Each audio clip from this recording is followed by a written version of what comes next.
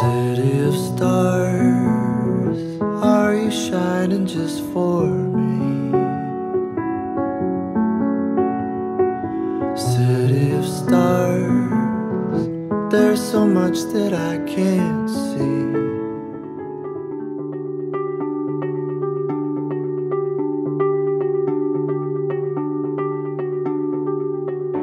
Hello and welcome to another episode of our Conversations with Sound Artists podcast series. This is our special edition where we're focusing on films that are nominated in both categories for the Academy Awards in 2017, both the Best Sound Oscar and the Best Sound Editing Oscar. And I'm really excited to be kicking off the conversation today with a focus on La La Land, and especially excited to have Steve Morrow here with us.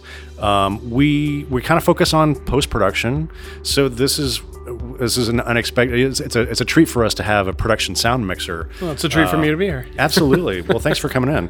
Thanks. So, Steve, you've been you've been a production sound mixer for a while, focusing on film and television. I noticed you've worked on 6 Feet Under and a whole bunch of different movies. I just wrote down a couple from Labor Day to The Purge, which I'm sure you have some interesting stories from the set on. But today we're focusing on La La Land and kind of what your experience was on the set and how that process went. But first, I wanted to ask you, this is a big day. Today was the Oscar nominees' lunch day. Yes. And it's your first time, going through this kind of whole crazy circuit with the Oscars. As we were told, we were the newbies. Oh, you're newbies. Oh, that's good. So for our audience for these podcast series, it's kind of a mixture of film school students and then professionals and also a pretty big international cross section. So for people who have never had the pleasure of being nominated for an Academy Award, what is the Oscar nominees' luncheon and what happened today? All right. Well. Being as it was our first, it's a little blurry, I think. But going there, we didn't really know what to expect. Everybody said it was going to be one of these really fun experiences. And I think it's the whole event is a surreal experience to just be nominated and kind of pinch yourself. You're like, I don't think that's really happened, right? I mean, you have to... you go into work that day and everybody's like, hey, congrats. And you're like, all right, cool. This is great. So the luncheon, I think, is the first time that all the nominees come together. By the end of it, it culminates into a class photo. Everybody gets their names called up individually. Everybody gets up on, Yeah, and so they, as you're clapping for everybody and your hands are going numb because it's, you're clapping for 20, 30 minutes because everybody's name is being called. One by one, it's really neat to see all the effort that everybody puts into it, kind of get recognized. Because obviously you do other movies that are, just as harder, easier, but not always get recognition for it, or at least in that regard, in the Oscar regard. So the luncheon is a mingling of stars and below the line and above the line people, and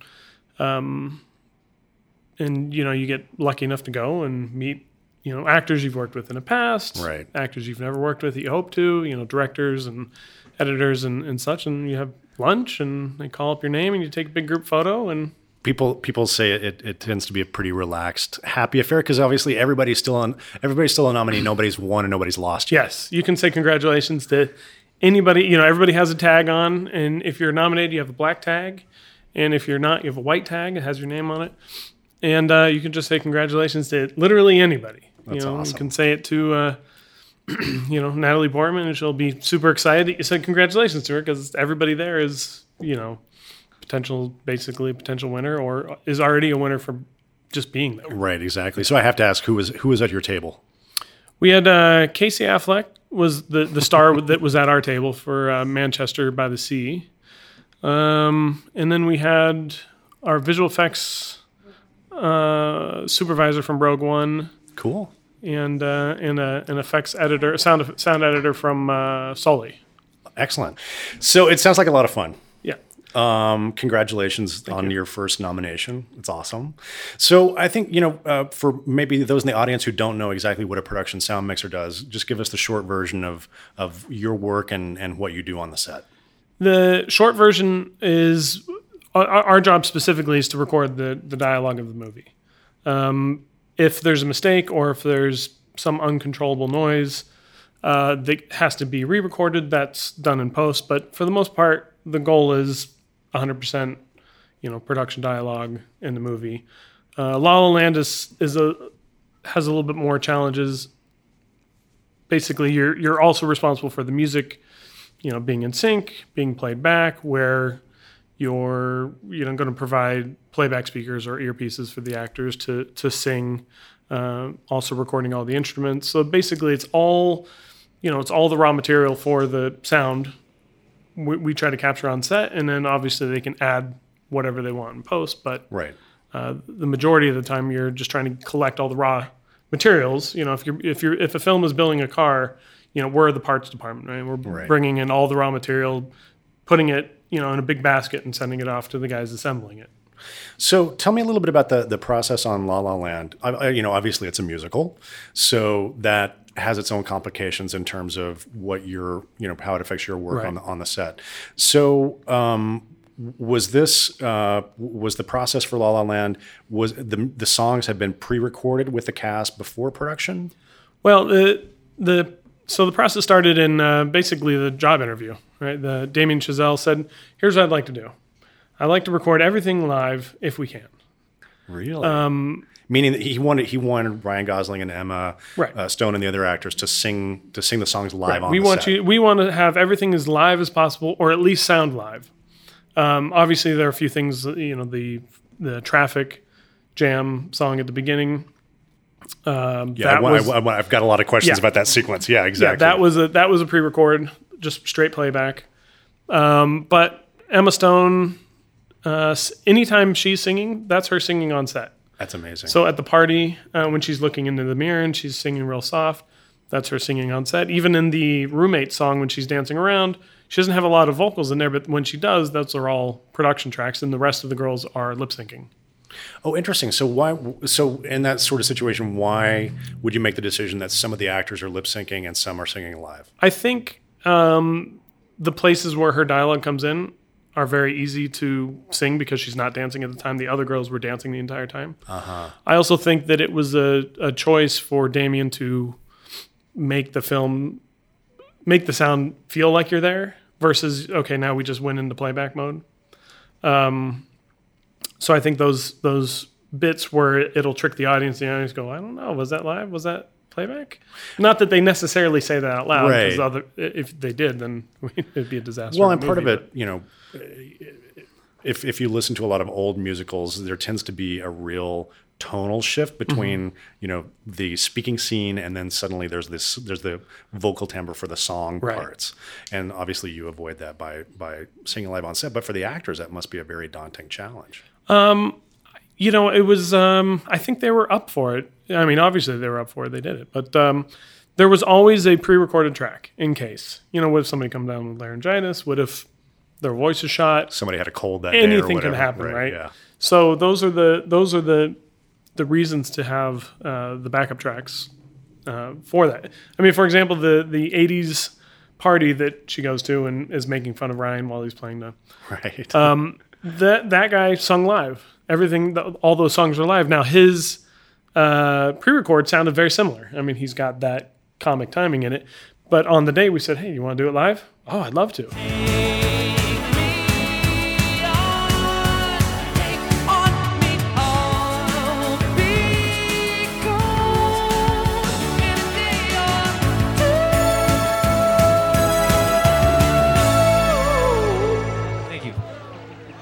Requests. But it changes you can tell that in the performance, can't you? Yeah. So it was, I think anytime that we could do it live, anytime everybody was comfortable to do it live, we did it live. Even the Roommate song we did live for a take. Right. Didn't work out, didn't use it, but we did it. And then you kind of got the energy of them singing it live changed because instead of them just lip syncing it, all of a sudden they were like, "Oh, we have to sing live? Oh, okay." And even though it wasn't, usable or good because of all the other aspects that were happening, I think it changes the performance in the following takes after that. And they went, "Oh, okay, I can actually just sing out loud. That's fine." So I'm curious, on a normal non-musical show. So when you have a scene where obviously your responsibility, as you said, is trying to collect the cleanest recording of the dialogue possible. Yeah. So what are you using? Are you using a mixture of boom mics and lavaliers, or how do you normally approach your recording on set? My approach is in my mind simple. It's what's going to be the cleanest.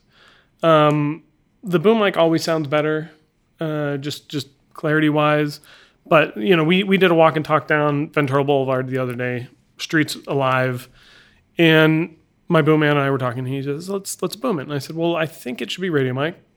He goes, well, I can boom it. It's right there. It's real close up. And the problem is his mic would be kicking out towards the traffic, right, and my radio mic would be aimed away from traffic. His whole body would be covering it. So we ended up, we put it on him. Let's just put it on him, and then on a rehearsal, I can go back and forth and listen to it and go, yep, radio mic's way cleaner. That's just, and my crew is, Craig Dollinger's boom operator. Him and I have been working together for 16 years. And we have kind of a shorthand where it's not an insult to say, hey, yours isn't as clean as the radio mic is. Sure. That's our job, is just get it clean. So I think, depending on the scene, if you can see a rehearsal and you kind of get the idea of what the frame is, the booms always sound better, but the necessity of using a radio mic, I'm not afraid of it. But sometimes you can't use the boom because either it may be picking up incidental noise, or maybe the shot is so wide that you can't get in tight enough, or there are any number of reasons. Well, yeah, and a lot of the time it's two cameras, wide and tight, right? Which is sometimes a product of budget and time. We don't have time to do. Everybody knows that let's do wide shot and let's go in for coverage because it helps everybody, lighting and performance and everything, but sometimes you don't have the time or the money to do that. So you just do, two cameras wide, tight. Shoot them both at the same time. Shoot it. Let's just get it done. Let's turn around. Let's hurry up. So we're cognizant of that as well. And we don't, trying to not put our foot down in moments where, we can use radio mic. It'll sound good. It's still going to sound just fine. And it'll protect the tight shot audio. And so sometimes you just, it's a compromise. Everything in the film business is a compromise. Yeah, of course. And there's never enough time. Right, and there's never enough time. I mean, even a 300-day movie, there's no time. Yeah. And it's like, you just spent a year doing this movie. And some movies are 18 days and there's no time. So yeah. I think in the end, you try to get the best quality sound with, in my terms, the least amount of hassle for anybody. Right. There are times when I say, hey, can you do cross coverage? We're on Ventura Boulevard, traffic is flying by, and if you do one side at a time, when you go to cut, it's going to be a disaster. That's right. And you're going to have to re-record the whole scene. But if you do it, cross coverage and, medium and tight on both cameras, you'll save it. And sometimes that argument makes sense to cinematographers and directors. They go, oh, all right, yeah, let's do that. Yeah. Or sometimes they go, ooh, I can't. The lighting's not good, or whatever it is, and that's totally fine. And you just have to roll with it. Yeah, you just put it out there and you just say, here's what would help if that's possible. And if it's not possible, you have to be understanding also. Right. It's not a demand, it's an ask. So Yeah. So La La Land, because of Damien's desire to have the singing happen live on the set, did that affect your decisions in terms of how you mic'd it or your approach to the scene? Or obviously that's a layer of complication. Right. The only one that it changes it, obviously, when you go into it knowing, okay, at any point any of these can be live. So you have to just plan that, you have to have the earpieces planned out. You have to have everything ready to go if it switches from playback to live. Mm-hmm. Like the Roommate song was 19 takes of playback, and then the 20th take, let's try it live. And it wasn't like, okay, well, give me 20 minutes. It was like, okay, here's your piece, here's your piece. So when you switched it, when they're singing live, they're hearing what's happening on the set at that point? So what happens is all the playback speakers go silent, and they have a earpiece, like a little Phonak earwig.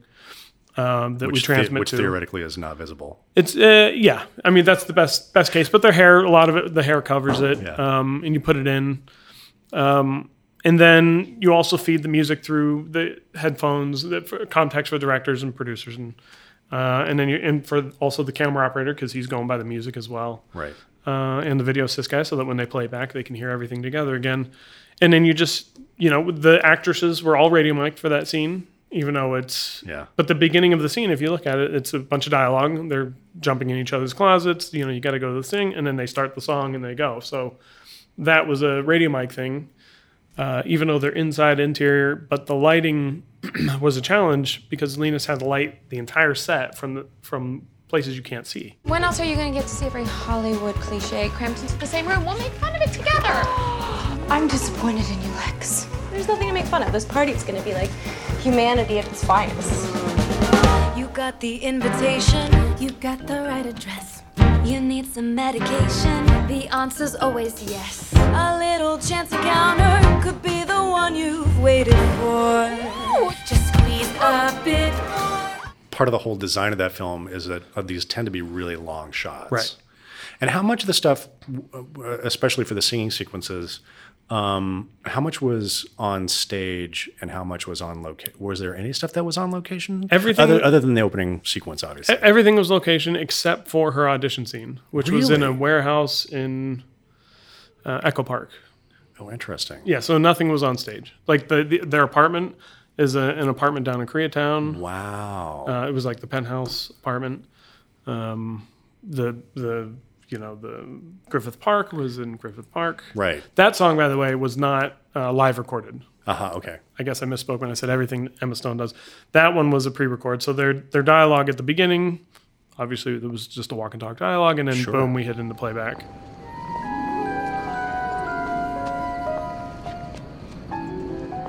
Not much to look at, huh? I've seen better.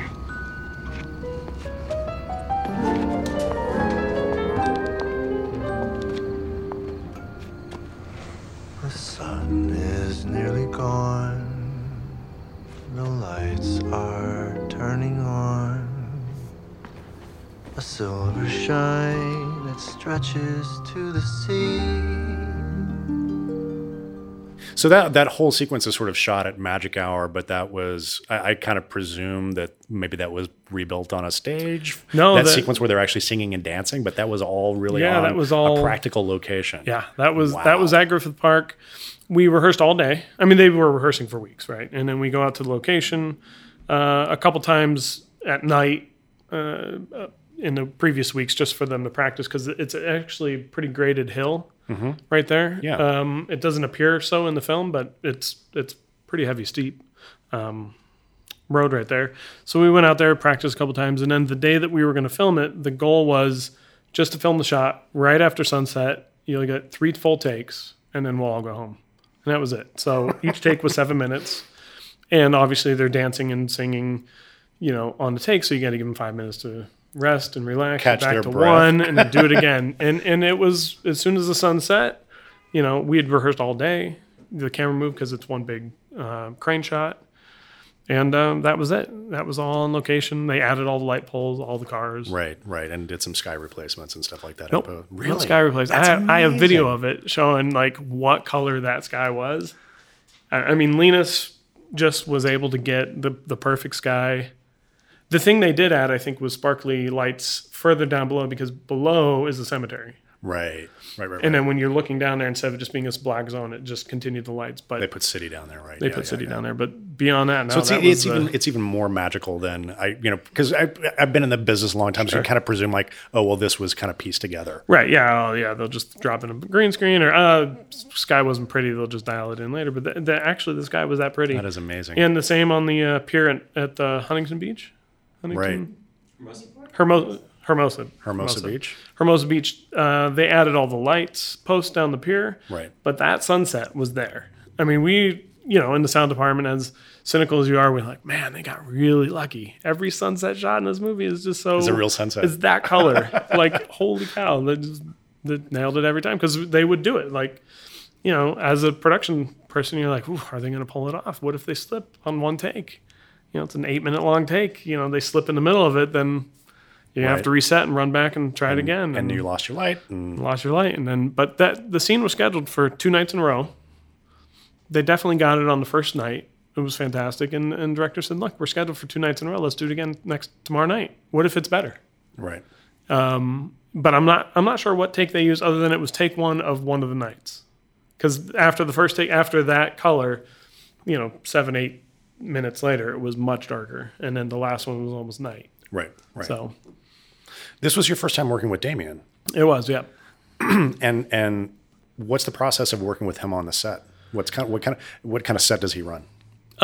He's one of these guys that you dream of working with because he has the movie in his head. He doesn't show up and say, okay, what are we shooting today? Right. You know, let's figure this out. You know, let me see rehearsal and see what I can figure out, which is fine. Sometimes movies need that, but on a movie like this where the timing is such an amount, yeah. obviously the lighting cues, the sound, everything has to come together. And if you have somebody who's not pulling their weight as a director, then you get lost also as a crew. Right. So he's the kind of guy that you show up, you already know what he wants. We've all been on tech scouts. And you start setting it up and that way he gets the maximum amount of time with the actors. Right. But pretty much he expects you to do your job. You know, you're not running to him, hey, what do you want to do here? You know, like Right. at that point it's lost and you should know what you want to do there. So that's what he's one of those guys that has, like, today we're doing 8 shots. You know, it's this, and this, and this. And that's it. And that's what we're doing. Especially for some of these big shots, you know, they are long oneers and these pretty intricate shots. And so him and the Ari, the Steadicam operator, would just go through the shots and they would have rehearsed it already, or he would have shown him a iPhone video of what he wanted with his assistant playing the different parts, you know, and here's the shot, you know, and then they'd look at it and go, okay, great, you know. And are you watching those rehearsals and trying to say, well, where can I get a boom in here? Or Yeah, you watch all the rehearsals. For some of the bigger things like the Roommate song, we had a day before to load in all the speakers. It was a practical set, so it was a real apartment, and we would run wires through the windows, and we'd have to hide speakers in every room because a lot of the rooms you'd do, you know, almost a 360. You'd have like 340 degrees. There'd be that 20-degree wedge where you could put a speaker.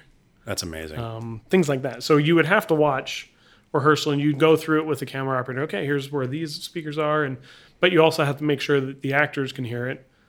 That, you know, because that's their performance is coming out of those speakers. They have to hear it, or else, you know, they're miserable. Because you know, you can always just say, "Oh, sorry, it's best we got," and they have to make do. Because what else are they going to do? But you'd rather have them just be overwhelmed with the ease of that portion, so they don't even have to think about it. Were there any scenes in La La Land that were particularly challenging for you? Well, there's one that's actually fairly simple on screen, but incredibly complicated. Isn't that always the way? Right. Yeah. And it's mostly actually Michael Coletta, our utility sound man on our team. So we have a 3-man crew, me, Craig, and Michael, or Craig, Michael, and I. He, on the Hermosa Beach pier, that shot is basically 360 degrees, and you see all the way down the pier. Mm-hmm. Well, you can't bring out a boombox and just hit play because nothing's going to sync up. You have to have Pro Tools. You have to have time code. And then you also have to be prepared. Okay, this might be live. This might not be. So it was his job. I was on the shore. I was 1,000 feet away, and it was his job to run 4,000 feet of cable. Wow. You know, because you have to have 4 feeds. So you have to send music. You have to send the time code. You have to receive Ryan's radio mic in case he sings live. And then you also have to send the earwig feed. Right. And the Comtech channel, which we put on the same feed for that day because it was like, okay, let's not kill him with 5,000 feet of cable. And then you also have 20 minutes and go, you know, and you have to hide it. So he was able to hide it, and he hung it on the different parts of the pier, you know, on the railing, and he hid the transmitter behind this trash can and put the receiver up on this light pole, you know, and that's one of those things where you look at it and go, this is the easiest scene. It's one guy lip syncing on a pier to a Steadicam shot, but you know, it's not. Yeah. You know? And exactly. I actually think one of the guys, if you're watching the movie, there's one guy just sitting on a bench, you know, and there's people on benches throughout. Right. That's crew members, just like, okay, well, we can't run 1,000 feet that way every time you roll, so we'll be extras. We'll wear hats, give me a fishing pole, you know, cut, and they can run over and do the makeup real quick and check them, and then, okay, let's go back to the benches, and everybody do their parts.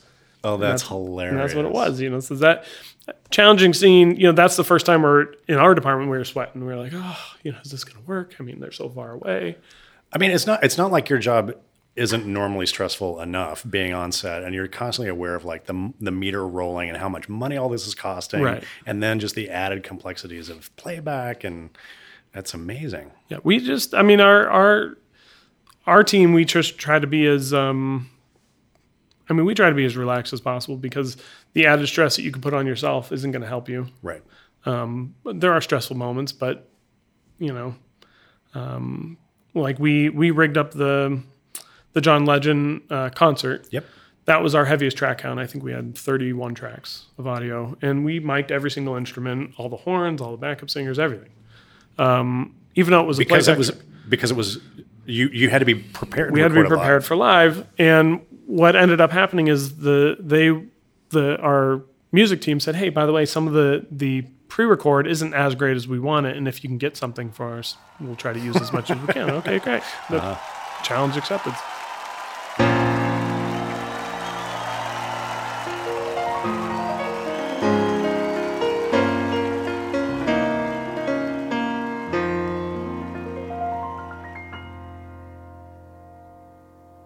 I don't know why I keep moving my body. I don't know if this is wrong or if it's right. I don't know if it's the beat or something's taking over me. And I just know I feel so good tonight.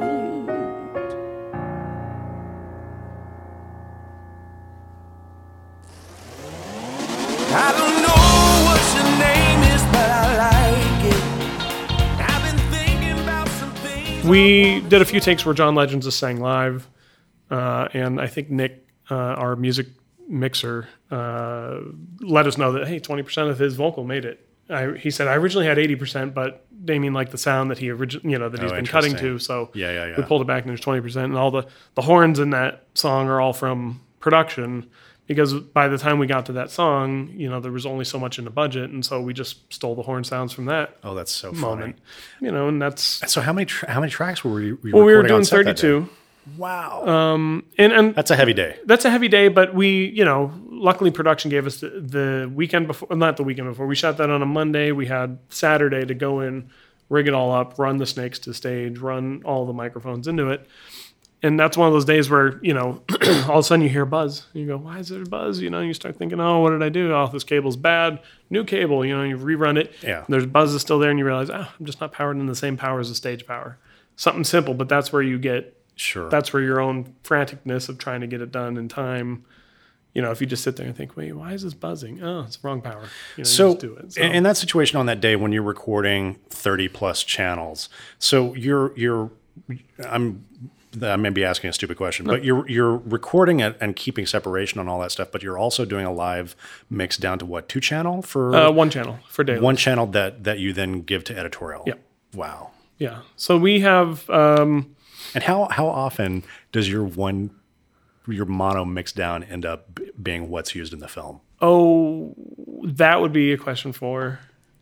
We'll find out Eileen, tomorrow. Right. Yeah. My guess is that on a normal film, it's pretty often, Yeah. because the mix is the mix, and if it sounds good, why would you remix it? Right. But I would say on a movie like this, La La Land, where it's a little bit of everything, I would say it's 50-50 probably. Yeah. It's the guys in post have so much more time to Sure. really dial it in, but I would say for the temp edits and for screenings and things like that, I think Sure. Yeah. your work makes it into a lot of it. But Yeah. And then the director gets used to it. right, and these are things the director gets used to. The a perfect example is when they're singing and dancing in the park, and at the end she holds up her clicker to her chin, To her head, yeah. We downloaded that sound effect, put it in the song, and then we played it as soon as she put it to her cheek. Did you really? Because we just thought, well, this would be fun. We'll just add Sure. the sound effect, because why ruin it with the director going car, Right. or, Yeah. whatever. Yeah. So we put it in, and it stayed in the movie, and it lasted, and it's in there. That's hilarious. That's it. Because you do, as a director, you get used to it. Yeah. So how about that opening sequence? Yeah, how about it? I think I think it's one of those. That's one of those things that people look at and they're like,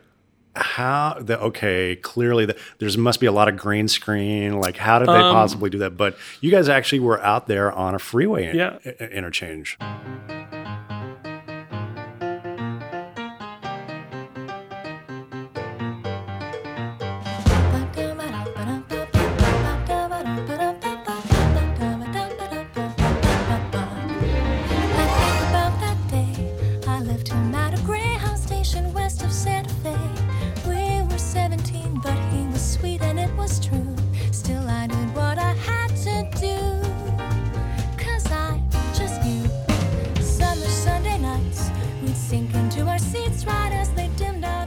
It was the 110 to the 105, not the express lanes, but the pay lanes. Right. So that you can shut those down and people can still get around. Right. We went out there the weekend before we shot, and we shut it down, I think, at midnight until noon. So Friday night at midnight until Saturday at noon to practice. We were going to rehearse the 3 shots. It's 3 big shots. It's only 3 shots. Right. So it's a whip pan. I mean, obviously there's more when you're in the car with Ryan, but for the big opening, before you cut back and forth to Ryan and Emma, auditioning and playing music in his car, it's 3 big shots for the sequence. So the idea was the weekend before, let's set it all up, let's rehearse, and let's see what we're missing so that we can adjust it in the next week and then come back the following weekend and film the whole thing over 2 days. And the goal was to shoot or to rehearse all 3 shots. We rehearsed the first one, and it was, that was it. That we ran out of time because we had to be off the freeway at noon. They're reopening it. So at 11:30, they said, "That's it, everybody out." And so it took 12 hours, and you guys had only made through the first shot. Right. Yeah. Yeah. On your rehearsal day. Well, I'll be fair. I think we probably started rehearsing at 6 a.m. when the sun came up. The freeway was closed. They had to move in cars. Transportation was there at midnight, moving in all the cars, and so it wasn't like we rehearsed for 12 hours and got one. We rehearsed for 6 and got one, but it was like, this is gonna be tough. But the adjustment was made so that the following weekend when we came, instead of the crew coming in at 6 a.m. and being ready by 9 a.m. to shoot a shot, the crew came in at 2 a.m. and was ready by 4, and then kind of just waited for the sun to rise. And as soon as the sun was right, we just started going. So that, long shots, really complicated choreography, you're out in the open. Where did you hide your playback speakers? And just on a practical level, how did you pull that off? Because I presume that sequence is all playback. There's nobody singing live in that sequence. Correct. Okay. Yeah. So the but were you recording? Obviously, you're not recording on set. Well, we're recording, but there's no. You're right. There's no real audio that we're recording in that grand scheme. We record for sync, right? To sync it up for post. We were hiding in front of the blue van that the percussion is in. Right. Throw open door. So we're right in front of that. By the way, that door of the blue door broke on take 10, and the effects had to come in and rig up a wire that they could pull through the other side of the truck. Effects was there, they're ready, let's pull it. So now when the guy's pulling it up, instead of it being the 300-pound door, there's a guy on the other side. On the other side pulling it back. That's hilarious. Right. So that was, those are the things that happen that nobody would even think of. So that's where we hid. Video assist and sound were hiding there. We ran a speaker. You had to run speakers on both sides of the freeway because the medium cut out all sound. So when you're up high, elevated, there's nothing for the sound to bounce off of. You quickly find out that as soon as you're 5 feet away from that speaker, they can't hear it. Yeah. So and you're up really high while this. It's is very going high. on. Yeah, I mean it's 200 feet, a couple hundred feet off the ground, right? Yeah, and we weren't allowed to be within 4 feet of the wall. Right. I mean, it was like that's a no man's zone. If you go there, you're fired. But I have a thing about heights, so I can just imagine how terrifying that must have been. It was something, but you just look at the view and you realize, well, at least I'm not 5 feet that way. Yeah. So yeah, we hit a speaker behind every other car on both sides of the freeway. Wow. And then we ran all the power for it and all the speaker wire in between the cars, between the wheels. Because for the most part, you saw down the lanes of the cars, but you didn't see between each bumper of the car. Right. The concrete. And then we also had the pre-rigging on that must have been just crazy. It was and it wasn't. I mean, it's the nice thing is with a day like that, your entire electric team, the electricians and the gaffer are there for speakers. Right? Those are now their lights because there are no lights. They got no lights. Yeah, right. Exactly. So they're there to, you just put your speakers down. We'll run cables to them. Great. And they start running power. You've never been that popular before. Never been that fun. And they're like, we're so happy you're here because we would be off for the day. Yeah. That's great. And then we would run speaker wires and like I said, Michael and Craig, on days like that, there's 3 of us for speaker playback. So it's like, we all jump in there as a team and you just, here's the plan. Here's the idea. Oh, yeah. And then once that's done, you go, okay, let's play it back. You play it back and you listen. You go, all right, there's a little bit of a dead zone here. hey, Craig, grab that extra cart. Let's put a couple speakers on there. See if electricians have a little generator. Pull power from that, and then we'll give you a wireless receiver so that I'll transmit the music to your speakers, and you can push it along with whoever's singing in front of camera so that they really hear it no matter what. And wow, that's what we ended up doing. Yeah. And so every shot you would hide some cables, or you would have the on-set painter. He had a concrete piece of tape, so it could be a foot wide, and just peel it like you'd put on your cabinet shelving. Yeah. What is it called? Contact paper? Yeah, but like freeway color. So this is clear. This is clearly not. This is not the kind of movie where you get hired the Friday before they start production on Monday. This took an enormous amount of work to figure this stuff out. And there was quite a bit of prep. We were hired pretty early on, and the movie actually pushed because of casting. Originally, it was Emma Watson and Miles Teller. Oh, interesting. Yeah. Then they recast Emma to be Emma Stone, and then Miles Teller was recast. I think they all had. It wasn't artistic things. I think it was all they were booked for other movies. Scheduling and logistics so the whole issues, scheduling. Yeah. And then they got Ryan and Emma, and that was the cast, obviously, that made the movie what it was. So that got pushed maybe 8 months, I think, from the original plan shooting. So once we started in prep, it was a lot of music department meetings. It was, okay, here's what we want to do. Okay, we want to do the vocals live. Great. Should be pretty easy. And then they go, well, what would be nice is anytime there's an instrument, can we record that? All right, well, how big is that?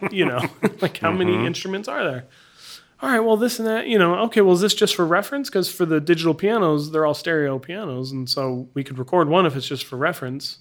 No, it'd be nice to have stereo. Okay, let's do two. So, you start counting up tracks and it starts getting bigger and bigger. And bigger, go, 32, 31 tracks on that concert scene. How are we going to do that? Without being ridiculous and, bringing in a music truck or something where it's like, this is for reference. Maybe they'll use pieces of it, but we need to be economical at the same time. I mean, this is not a $100 million musical. Musicals don't get tons of money thrown at them. Yeah. At least not until now. Maybe they will. I don't know. Yeah, it's been very successful, obviously. So did you dream of being a production sound mixer when you were a little boy? Yeah, ever since. No. I think when you're growing up, I wanted to be a director. Sure. I think I've directed a few things over the years for fun. And it's entertaining, but I really love doing sound. So how did you end up being a production sound mixer? Well, sound for me, so I went to college up in Seattle and took their video and film classes, and every project sounded horrific. I mean, it was just like the worst. Like, how do you do this? Like students' films. Like student films. Like they do, yeah. Exactly. So I thought, okay, let me take a recording class. Let me learn how to do this, and then I'll apply it to my films, and it'll be that much better. So I took the class and started really liking it. And I started doing sound for other people's projects. And one of the professors there said, hey, everybody should try to get a job on a local movie. Here's the film hotline. Call them. They'll tell you what jobs are open. You can all be PAs or whatever. So I called, and it was a craft service, script supervisor, and boom operator was what they were looking for. And I thought, well, craft service I know is food. Script supervisor, not a clue. I'm guessing they collect everybody's scripts, but obviously that's not true. And then boom operator. Well, I've been doing sound for people's projects for the last couple months, and I'm willing to work for free. So I'll just bug them until they hired me. And they ended up hiring me, and I really enjoyed doing sound. And so I started doing sound in Seattle, but it was more of a hobby in the sense that, you can make a decent hobby out of it, but you have to have another job. So I thought, okay, well, I'll save up enough money and I'll just move to LA, and that's what I'll do. I'll start doing sound, because in my head, this was the level of sound that everybody does. Right. There's one recorder, a microphone, a strap, you wear it and you boom and you go. So I moved here and applied for whatever jobs I could find on Hollywood Reporter or Backstage going through the production listings. Just going through the production weeks and just sending out resumes. Send out 100 resumes, you'll get one phone call. Maybe. And that's maybe. Yeah. Right? But that was my odds back then, so I would just send out 200 resumes and get 2 calls, right? And I was hired to do a boom job for free on a short film. And I thought, I can't really work for free, but I'll just show up. I'll do it. Yeah. And I showed up and the mixer didn't show up. The gear was there and they said, hey, can you just jump in for the day? He's busy on something else. Sure. Started mixing, and that mixer came back the next day and said, hey, I'd love to throw you all the extra work that I can't do. Which is mostly no pay or $50 a day or whatever it was. And I said, sure, I'm all over it. And, here I am. So cut to 20 years later. And then you turn around 20 years later and you got an Oscar nomination. Right. That is awesome. Exactly. So I'm kind of curious. You guys have worked together before, right? Yes. But this was the first time that you worked with Damien, correct? For both of Yes. you. So how did you meet Damien, and how did that process go? How did you get on board the film, and how did the whole thing start? Okay. So basically, I got contacted by a post supervisor that Damien was looking for sound designers for his next film. It's a musical, and I was on the short list. So I read the script, and I went to interview with Damien, Tom Cross, the picture editor, and Jordan Horowitz, who is one of the producers. So during the interview, kind of discussed about sounds for musicals and how important it is for Damien that he wants a seamless transition between the spoken dialogue to the musical numbers. He wants to avoid some of the pitfalls of some musicals where when the song comes in, it sounds like a pre-recorded studio recording. Right, because the film is stylistically it owes a nod to a lot of the French New Wave, but most of those musicals were playback on set, right? But Damien wanted to do as much live singing as possible, as I understand. Yeah, I think so. Yeah, a lot of the singing were recorded live, and quite a few songs that we ended up using, I believe they were all live recordings. So that's a big factor for him. He wants things to sound as natural as possible. And also we talked about the soundscapes for the movie that, obviously from the script, the city, Los Angeles, is a big character. So we were trying to explore ways using sound to help with the city ambiances. So I'm curious just to drill into that a little bit more. What is that? What are the sounds of Los Angeles? And it's interesting because it's sort of, the movie kind of feels timeless in a way. So there are not that many kind of obvious cues about when the movie happens. That's true. So how did that affect you from a sound design perspective? For me, it is to, first of all, it's more important for me to make sure things sounds grounded so that when the fantasy, also that when the musical numbers comes in, it's kind of like, you still feel the reality playing, and then before you know it, you're like, oh, wait a minute, they are in a musical. It's kind of an extension of the scene. Yeah. So it doesn't really, hopefully, it doesn't really take the audience out when they start singing and stuff. And also having grounded real ambiances and Foley and all those sounds, it helps because there's many moments in the film where Damien had wanted it to be soundless, to be just music, as like a total fantasy moment. So if you have something that's real playing, and when they go away during those fantasy moments, you have more room to go when it goes soundless. And so back to the whole trying to achieve the LA soundscapes, kind of the main idea is so that there's always something happening in the city, is always bustling. And one of it, he kind of like gave a movie reference during the interview. It was that he mentioned Boogie Nights. I know that it's like more of a grittier sound. A very different tone. Yeah, it's a grittier LA sound. Yeah. But the idea is like how much of the city ambience and voila and music and stuff that's always playing around the scenes. So you always have the energy. But of course for La La Land, we want things to sound more romantic kind of sometimes. So through it, I'll have to pick choices and sounds on what to put in there. But the other movie he brought up as a reference was Mean Streets. Sure, Scorsese's film. Yeah, even though it's happened in like New York, not in LA, the idea is that he likes like the city to be bustling, and even though this is a musical, but he likes the idea of like hearing different kinds of music, source music, maybe like coming out from a car going by or a neighbor's, like coming out of a neighbor's apartment. Like say when Sebastian first enters his apartment, he opens the door and then you hear like a mariachi song playing down, the hallway, Right. Stuff like that. So that's always different kinds of music coming out from the city too.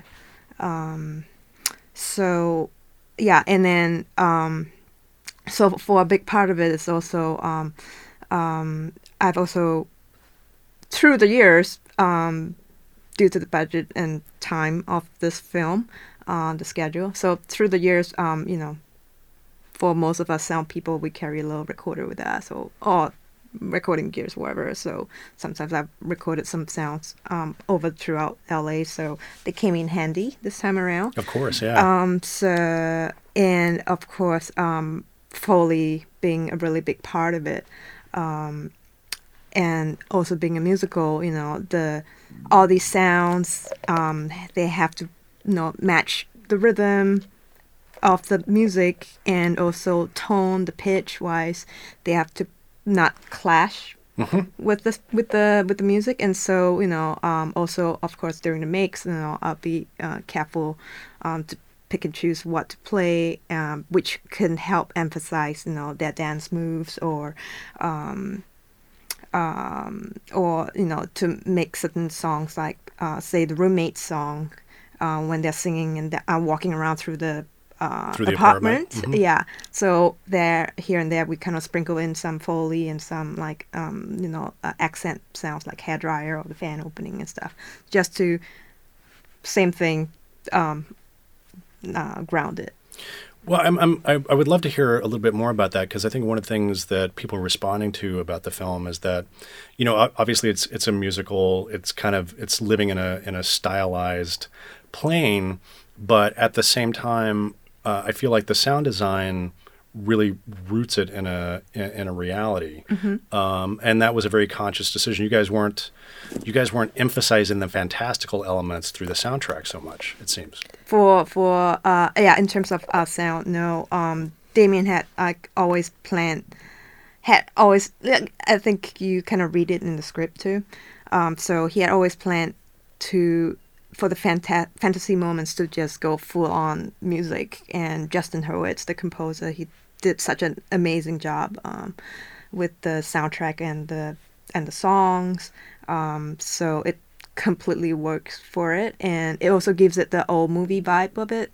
For when it goes into full soundless. Do you say music. That because old movies tend not to have not super complicated effects tracks, yes, right? Right. Yeah. Especially during musical numbers. When I had already seen it, but I know one of the influences was The Umbrellas of Cherbourg. Sure. And which was completely done to playback or pre-recorded music. And I listened to it because it was like very tiny, specific things. Like you'd suddenly, if it was an object that was being featured in the scene, you would hear it. But I can't think of examples right now, but it was very sparse. Mm-hmm, mm-hmm. Well, I'm curious. So the two of you have worked together before, but what's the division of labor? How do you guys, describe to me how you collaborate. Yeah, I do all the spoken, like production, dialogue, production effects, and ADR group. So the dialogue ADR end of things. And Eileen does all the effects and oversees the Foley. Yeah, design effects, Foley, those stuff. Yeah. And then so same thing for the mix. I'll cover that side of the chair, and Andy Nelson, he would deal with the music and dialogue. The dialogue and the music, right. And obviously Andy is nominated with you. Yes, he is. Which is fantastic.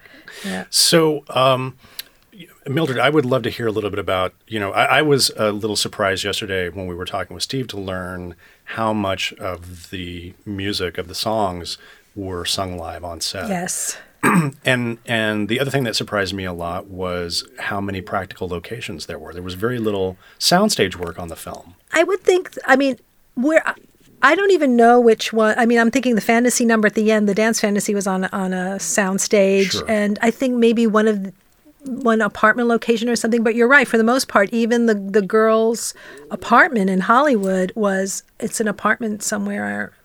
Well, that was the one that kind of stunned me because I Yeah. thought, that's a big I thought- dance sequence. yes, It's exactly. complicated. I mean, surely that was a set. Yeah. So, from your standpoint, this stuff starts to come in, and there's production tracks, and they're singing live. I mean, Yeah. in some ways that must have complicated things for you a little bit because Sure. in some ways it's cleaner just to throw everything out and start over from scratch. Right? Yeah, I mean, it was a mixed blessing. In some ways, it was great because it made the transitions from dialogue to singing seamless. Like, for example, the audition scene, she speaks in a very like sort of voce, and she kind of and then the lights go down and she starts singing, but again, kind of very lightly, and then it builds into this full-on musical number. That is one of the live songs. And so there's no transition because she's actually just singing the whole way. It was so great. It was seamless. I had prepared because at one point it was, you never know. So whenever I cue ADR for a musical, I always cue the lines going into the song. But it turned out we were able to work with the production, and but that was my first job on the show. Before they sent a couple of scenes over, and one of them was audition. Because in it, as the camera moves into dollies in, or I guess it was a steady cam moves in, they had to break apart the furniture. So the camera travels and the furniture breaks apart and the camera goes through. I didn't know what the sound was, but it was there. So you could hear something was on that track. Yeah, the version they sent me, which is from their Avid. Just as it's getting really emotional, you're just hearing all these creaking and cracking sounds. So it took me a couple of days, but I did what I usually do with dialogue, listen to all the outtakes, find each word or each syllable or each note where there is no creaking, cracking, and replacing it meticulously like that. It was very satisfying because I was able to achieve it. I was able to get all the sounds out, and it was so emotional and beautiful that it was live singing. And I think, would you say that what you get from having the actors sing live on set is just a different emotional experience? Absolutely. And I feel like for the very emotional type numbers where they're crying or especially when they're breaking down or getting emotional, it's better when it's recorded live. It's almost impossible to do that.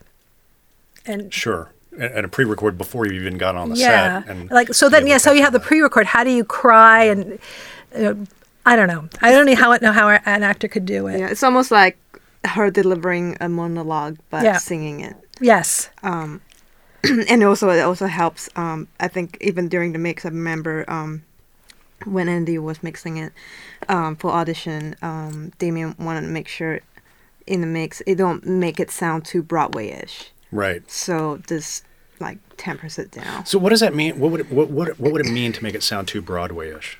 Maybe when she's singing on the bigger moments, the bigger notes, not to sound like she's super belting it out. It's still got to sound like her. Yeah, and have almost like the music a little bit over her, and she's a little bit under trying to fight through it. Oh, interesting. So Damien wanted to make sure. Yeah. So you talked a little bit about meeting Damien and having that first conversation. At what point in the process was that? Was that before they shot the film, or were they in an editorial yet? By that point, they have. I think they must have just finished shooting the film and was in the early stages of cutting it. Yeah, and that was probably early December.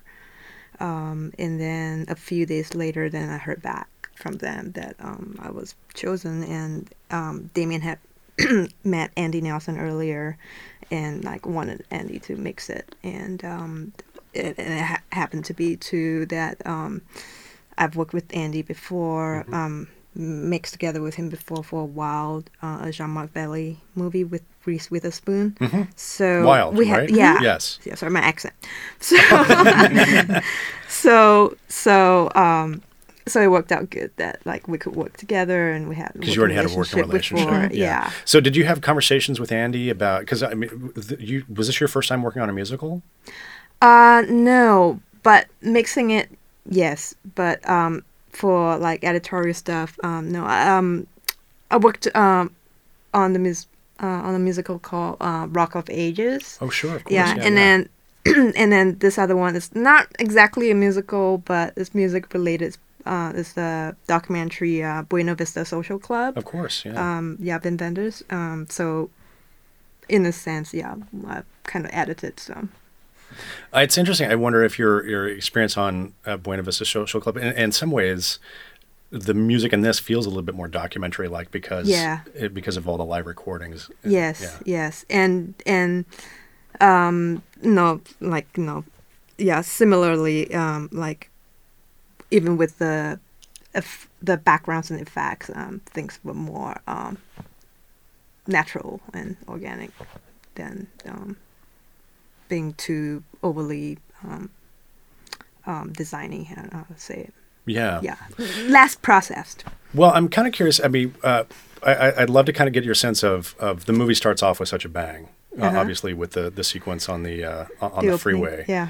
And we heard obviously that we learned from Steve that was playback. Mm. So you're really getting nothing from the set on those because you don't have any usable production tracks. Mm-hmm. So how do you start to build that track out, and how do you decide, how you're going to balance the pre-recorded music in with what you're building? Because you're having to make in that first 10 minutes some really fundamental decisions about how much of the real world comes through in this very fantastical. Yeah, the opening, it's like one of the challenges for us. I don't know how much, like originally, at one point the traffic song was taken out of the movie.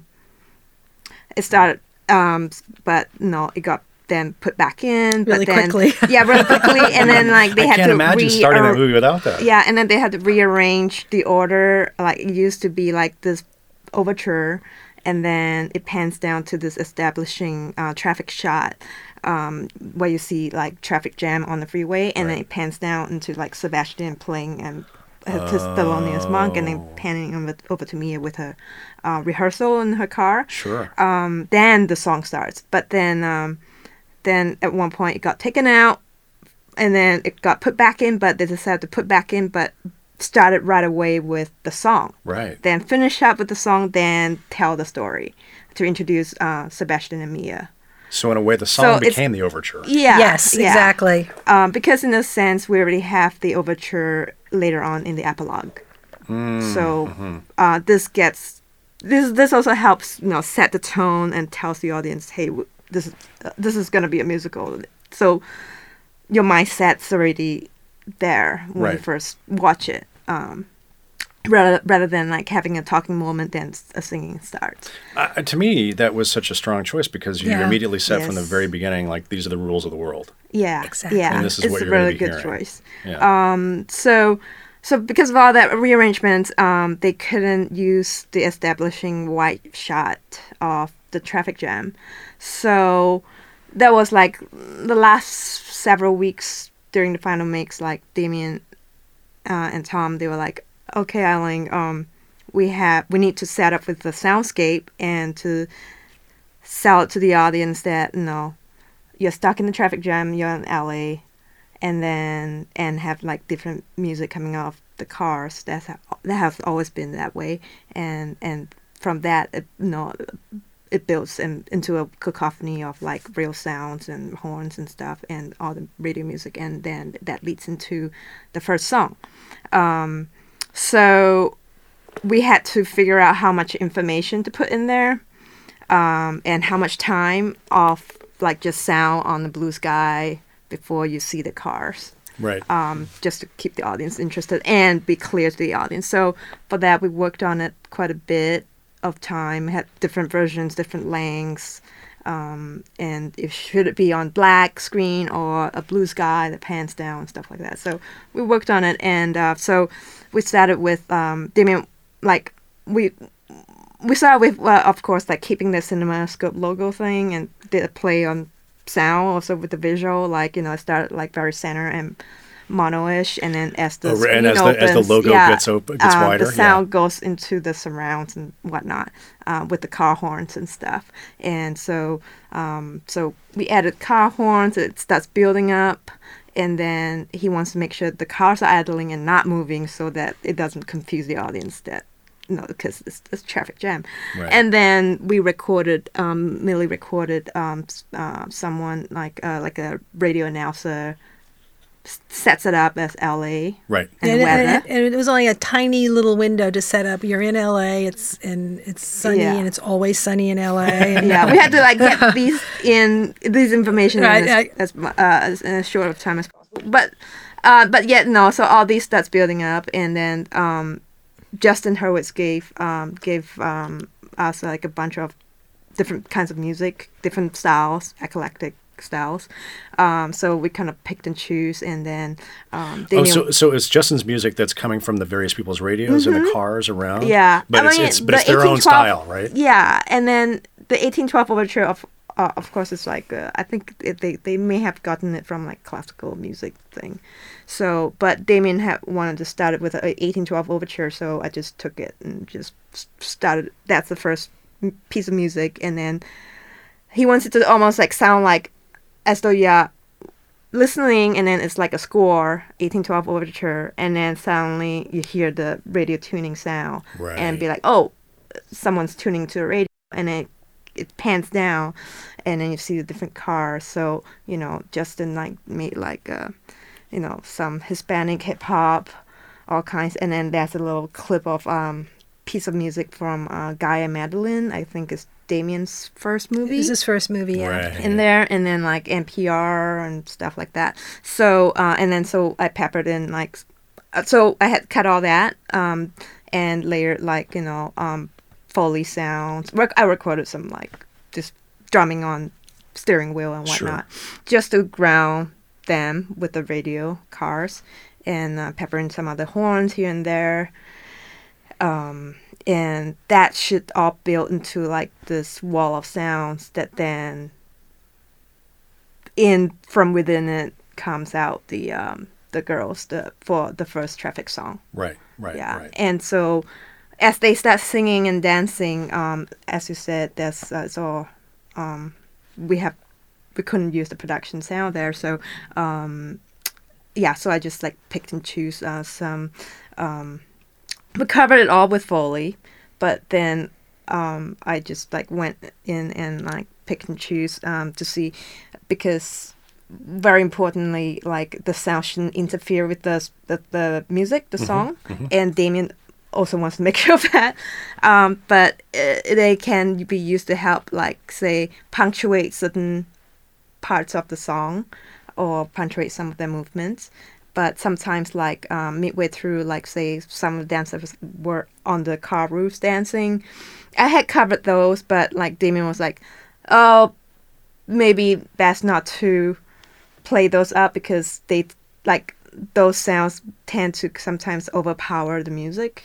You're talking about he was concerned about the Foley maybe the Foley being on a little the too present. Yeah, footsteps on the car roof. But it's only in the middle part. But later on at the end, when you see this white shot of them dancing, we used the Foley on there. Right. Yeah. Who was your Foley team on the film? It's Dan O'Connell and John Cucci from One Step Up. Yeah. Yeah.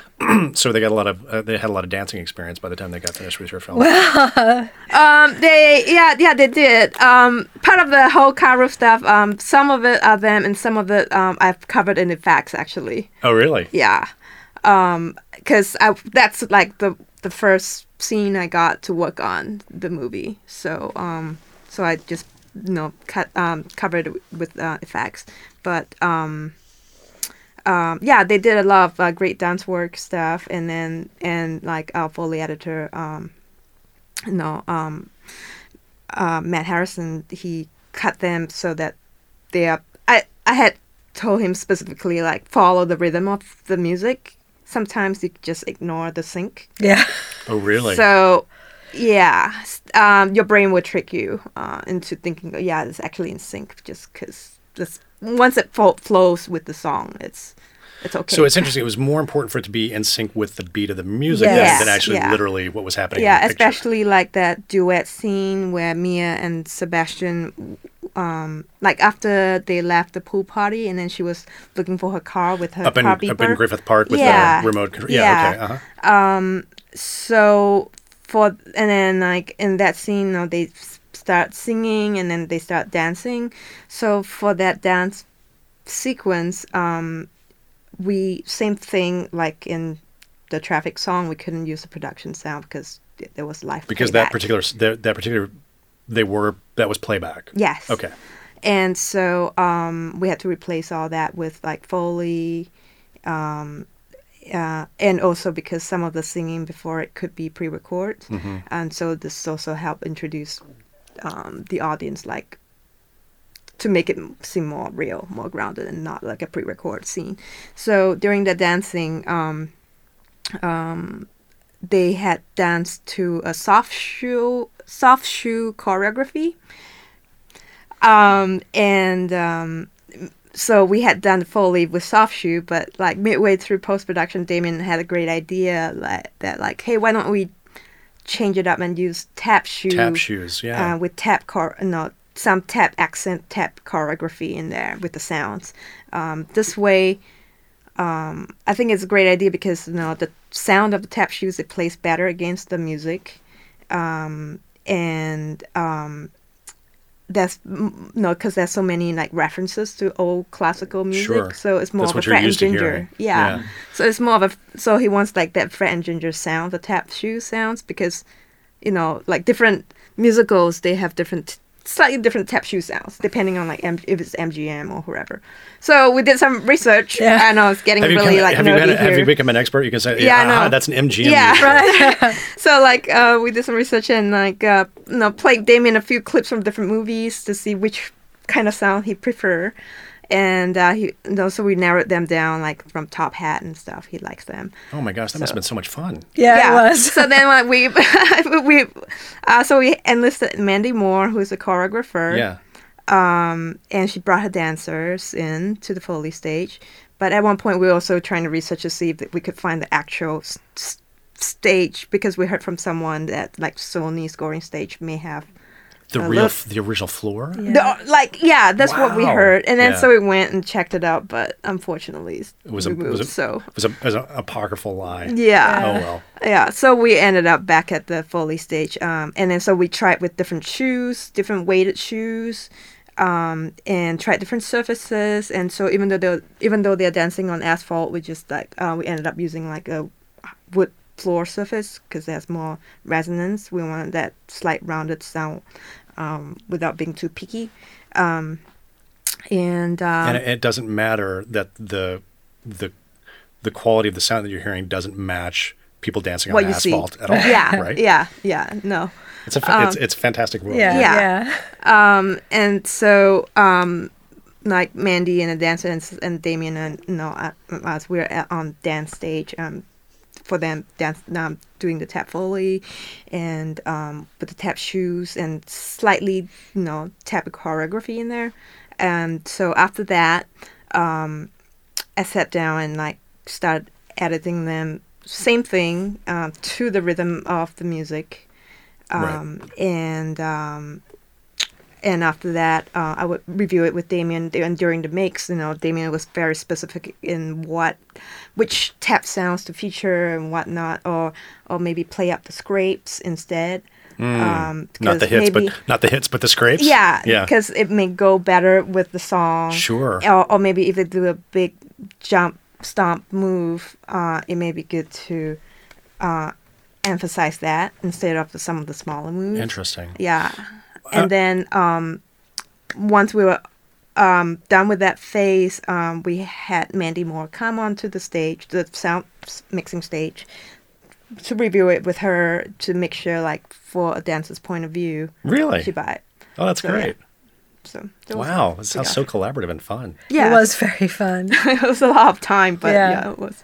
I'm curious about obviously the epilogue sequence, is that what you call it? Sort of the whole, as Sebastian sits What at the if? piano and plays the whole Yes. what if game. Yeah. Did that because you're basically in kind of a fantasy of Sebastian playing this back and thinking about what might have happened, did you play with a different treatment for the sound effects through that sequence, or how did that sequence come together? There isn't really much in there. I mean, we did prepare It's very music forward, right? Yeah, it's very music forward. I recorded some group and Eileen. Yeah, we tried some sound effects here and there, but Damien wanted it to be like a total fantasy world. Yeah. And he had always lived with that for so long. So so we just went with like being mostly soundless, except for certain moments, like at one point in the epilogue they come out of this like sound stage and then walks through, and that's this whistle. Sure. So we added the whistle, and then like we ran it by Justin just to make sure like the pitch is all correct. Oh, because it has to sit with the music. Right? Yes, yeah. Or like the film projector that Sure. starts the second part of the epilogue. Yeah. Even I know this is like not regarding the epilogue, like for some of these soundless moments, like even in the observatory scene for the Rebel Without a Cause, that is also mostly soundless with just music. We did try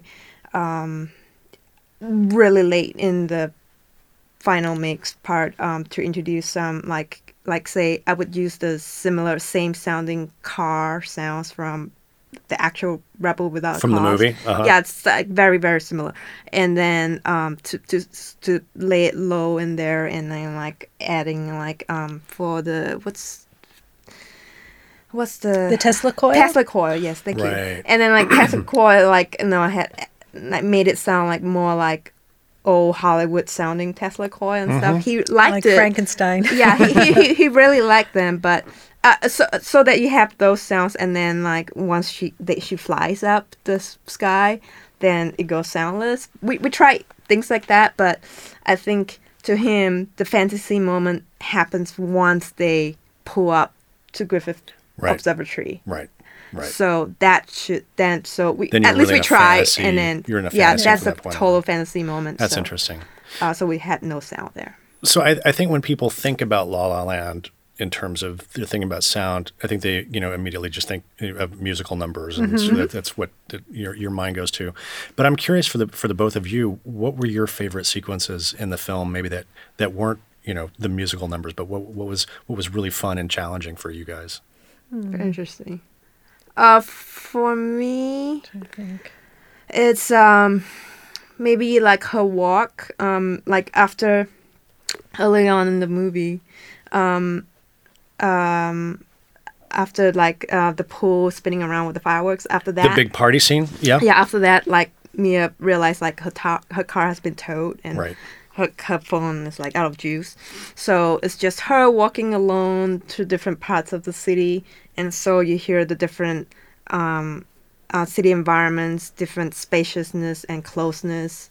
Right, because she has that whole long walking montage. And that then like, and having like just simple like maybe a distant vehicle going by with the tonal shift that then blends itself into like her hearing Sebastian playing the piano from from inside the club, and that draws her attention. Right. So and then of course this then lead into like a little bit of music moment, and then she hears the piano, and then like from one of the notes you hear his horn coming in.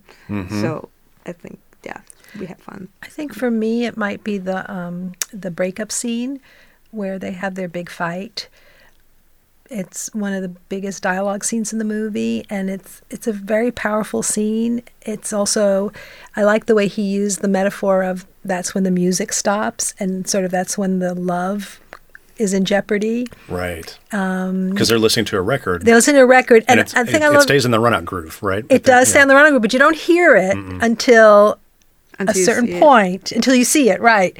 So, and we played with the logic of it, like, oh, maybe you should hear it as soon as, but it didn't work. So it worked better for it to... Yeah, it worked better to have that awkward silence. Yes. And not have that groove sound from the moment the music stopped. Right, because you don't need it. Right?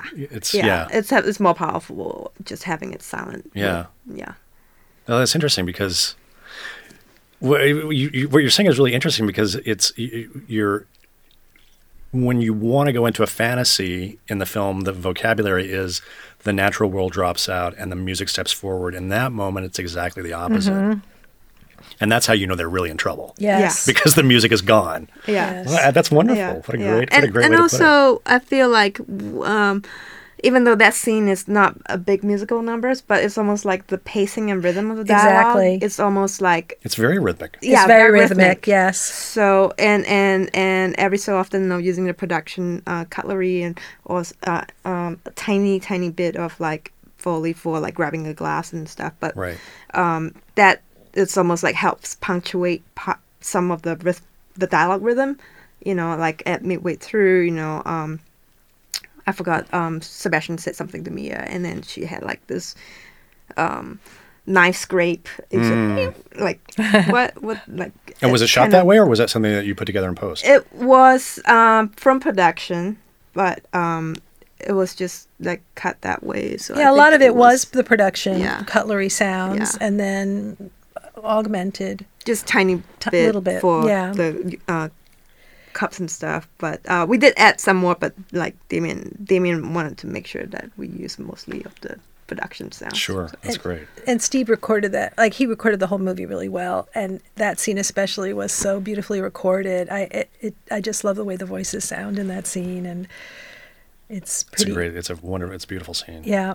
It's very, and I just loved how realistic it was too. And you have this incredible transition from two people very happy to see each other, and then at the end, it's over. I don't know how did that happen, but it just builds. But it felt exactly right. And the thing I loved about that sequence is that they were both right. Yes, exactly. That doesn't really happen in a fight scene in a movie very often. That you can totally. You understand exactly where both of them are coming from, and it's the same. I feel the same way about the scene where he talks to John Legend, and John Legend is actually Sebastian's listening, and John Legend is giving his point of view, and he has a real point. That's right. Mm-hmm. So that's what I love about the movie. It's balanced in that way, and it's more complicated because everyone is behaving truly and organically, and from a very strong sense. So I would love to ask you a little bit about Dolby Atmos on the mix. Had you worked in Atmos before? Yes. Okay.